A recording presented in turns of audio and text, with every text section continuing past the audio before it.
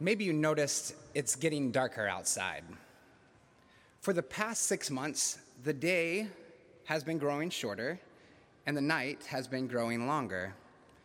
Yesterday, December 21st, was the winter solstice, the day with the shortest amount of daylight all year for the people in the northern hemisphere, and also the day that marks the beginning of winter. On the winter solstice, people all around the world gather for festivities of the longest night of the year. People from Stonehenge to Vancouver participate in celebrations connected to the changing of the season and the coming of more light. In Durham each year, near the solstice, there's another kind of marking of this shortest day and longest night. On or near December 21st, Durham Congregations in Action, which is a group of interfaith people from various congregations who gather together in our city to do good, the Congregations in Action hosts its annual vigil for people who died unhoused during the past year. Last night, a medium-sized group of people gathered together to remember the approximately 30 individuals who died over the last year, either living out of doors or in supportive housing after recently being homeless. During the vigil, people remembered these individuals for the gifts that they were to our community in spite of their housing situation. The people who gathered across faith traditions were not there to celebrate and to party, but to mourn and lament the tragedy that is the reality of homelessness in our city. One child who attended the service said that the candle that he lit in remembrance of those who died looked like it was crying as the wax was melting. The long, dark night that is the winter solstice reminded the gathered community that not all is well in Durham when it comes to our most needy neighbors. It reminded us that our community needs restoration, redemption, salvation. On this fourth Sunday of the season of Advent, the season where we've been watching and waiting and preparing ourselves for the coming of the Lord, we may desire to make a full turn toward Christmas already. Why wait any longer? Perhaps we can join the parties of the winter solstice celebrations, remembering that the coming of the Son of God brightens the world more than longer days and more sunlight ever can. And the truth is, there is reason for leaning into hope of the coming gift of the Christ child. And even by the end of our service today, we will sing joy to the world as we look toward that hope. Yet there is also wisdom and truth in waiting a little longer and sitting in the darkness of the long nights a little more, even as we look toward Christmas. Dean Powery reminded us last week of the call to patience. And perhaps it is this kind of patience that will allow us to persist in the places of our lives where the darkness of these long nights seems to persist. In this season, the messy mix of celebration and sorrow, laughter and lament, hope and hurt is sometimes masked by endless shopping, cheerful gathering, and holiday hurrying. So we're invited today to pause, to take notice of the dark, and to tell the truth that not all is well. The assigned psalm for today invites us to do this very thing and to do it as a prayer. Psalm 80 is a communal lament psalm.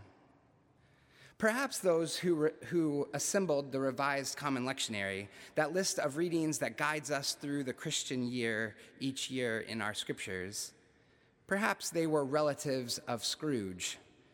After all, we've made it to 3 days before Christmas, and we are reading a lament, a prayer of grief and sorrow by God's people to God. Or maybe there was something different on their minds. Perhaps they simply recognize something of the truth of our world and our lives that we don't like to look at very closely, especially as we near Christmas. So they assigned Psalm 80 for our reading today.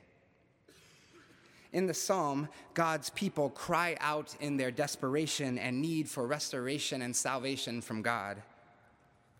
The prayer of Psalm 80 begins by pleading with God, the people's true royal caretaker and provider, to hear them and to come in God's might to save them. While the historical context for the writing of Psalm 80 is not entirely certain, its likely life setting was the northern kingdom of Israel's fall to the Assyrians. 10 of the 12 tribes of Israel were exiled, deported, and made captives in their own land by the Assyrians. In the loss of their land and in God's judgment on them, the night had grown long for the people. And in the darkness of their situation, they recognized their need for God's saving help. God's people were in a place of disillusionment and great darkness, so they called out to God in prayer.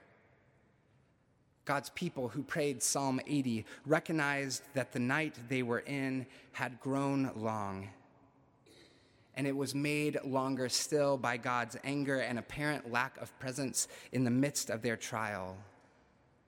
How long? How long will you be angry with your people's prayer? The people perceived that God was burning hot, fuming at them so much that they wondered if their prayers were even heard by God at all.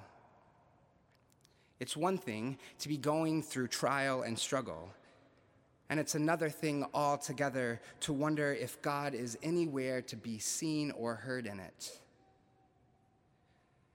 To the people in their state of dismay, God seemed to have disappeared. To the people, making them the scorn of their neighbors and their enemies.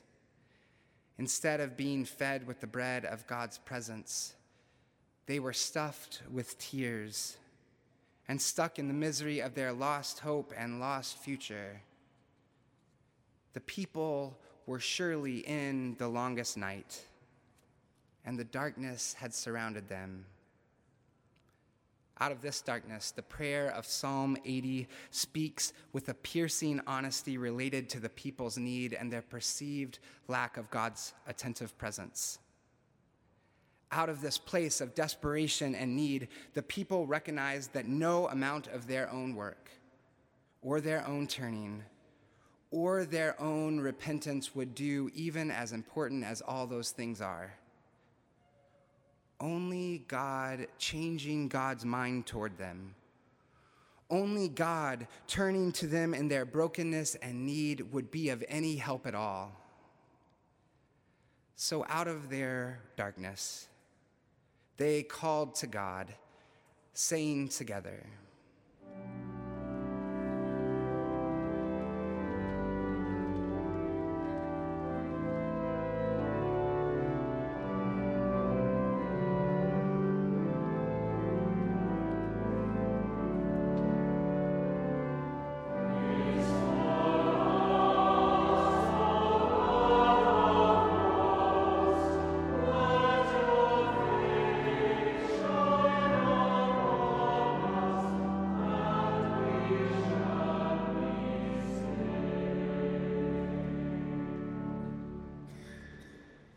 in our world today, daylight seems to have grown sparse for us as well.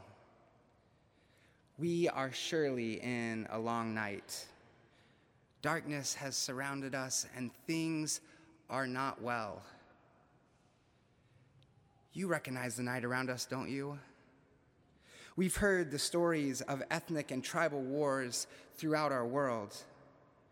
Perhaps you know that in 2019, in this year, the number of people who fled their homes throughout Ethiopia because of warring and inter-ethnic conflict has surpassed 3 million people. Or maybe you know of the humanitarian crises that are in Yemen and Myanmar and Haiti, just to name a few of the places around our world. Each of these places, whether they are near to us or far from home, remind us that our world is not at peace. The bread of tears fills the bellies of so many, and our world needs the Lord to come and save us. The night is surely long, and darkness has surrounded us.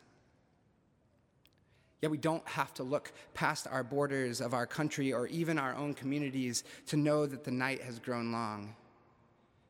The humanitarian crisis at our southern border, the prescription drug epidemic, and the historic vote this week are just a few signs that things are not well.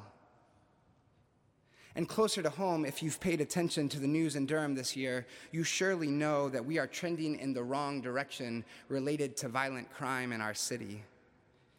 In 2018, there were 29 homicides in Durham. This year, we have had over 40 of our neighbors killed by another of our neighbors in our city.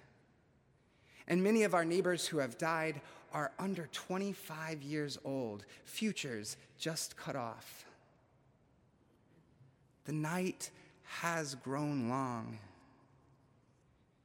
And here we are, in this season of waiting, watching to see if God has seen the candlelight of our vigils or heard the prayers of our gatherings. It's one thing to be going through trial and struggle. It's another thing altogether to wonder if God is anywhere to be seen or heard.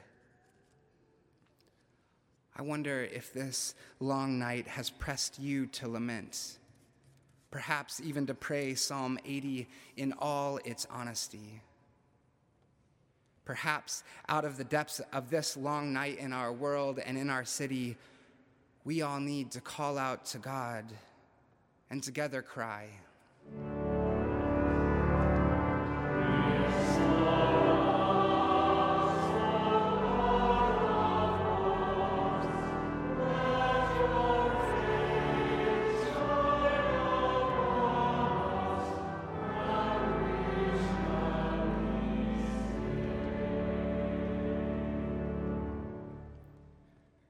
The long night is yet more personal for some of us still.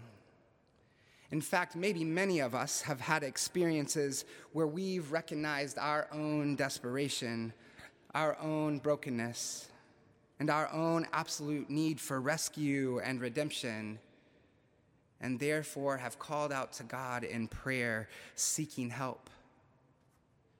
Perhaps your heart has been pierced by your own shortfalls, your own personal losses, your own devastated relationships, your own failings and faults, your own physical, emotional, and spiritual needs.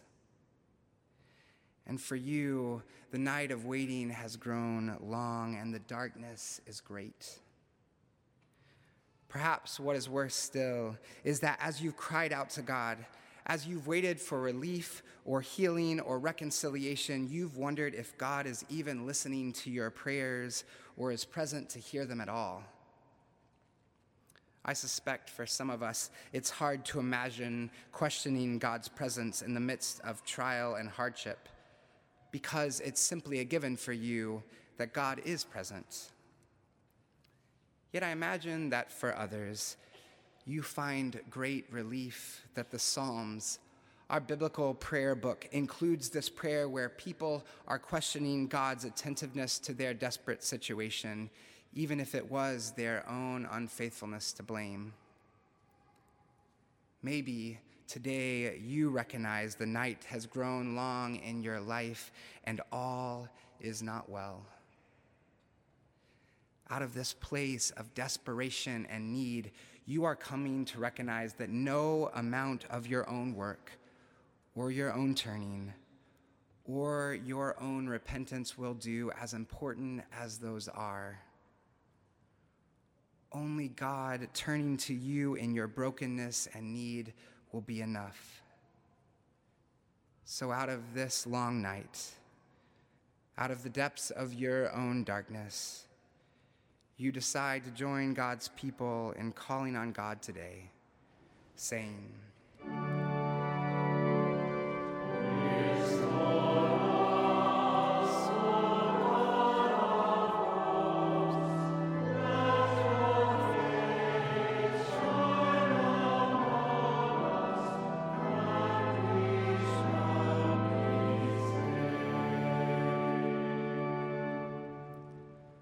let the light of your face shine on us, that we may be saved. When God's face shines on us, we know God is present with us. And when God's face shines, the longest nights of despair and desperation will be illuminated. Near the end of Psalm 80, the people pray, "But let your hand be upon the one at your right hand, the one whom you made strong for yourself. Then we will never turn back from you. Give us life, and we will call on your name." While the psalm does not specify who this person is at God's right hand, for Christians, we recognize the one at God's right hand as Jesus. In this prayer at the last, we are reminded of the light of God's presence that has come and that will come again in Jesus, Emmanuel, God who is with us. In this season of waiting, we are reminded in the middle of the longest night and the greatest darkness of the God who comes to us in Jesus. We are reminded, even in our desperate longing for a world to be made right and our lives to be made new, of the one at God's right hand of power and might, Jesus, who is the Christ. We are reminded this morning of the God who came to be with us and who is coming again to restore and redeem and give life anew. So no matter how long the night has been for you, no matter how deep the darkness seems, may we all call on God today to shine on us with the light of Jesus, that we may be saved. Lord, let your light of your face, shine on us that we may be saved, that we may have life, to find our way in the darkest night. Let your light shine on us. Amen.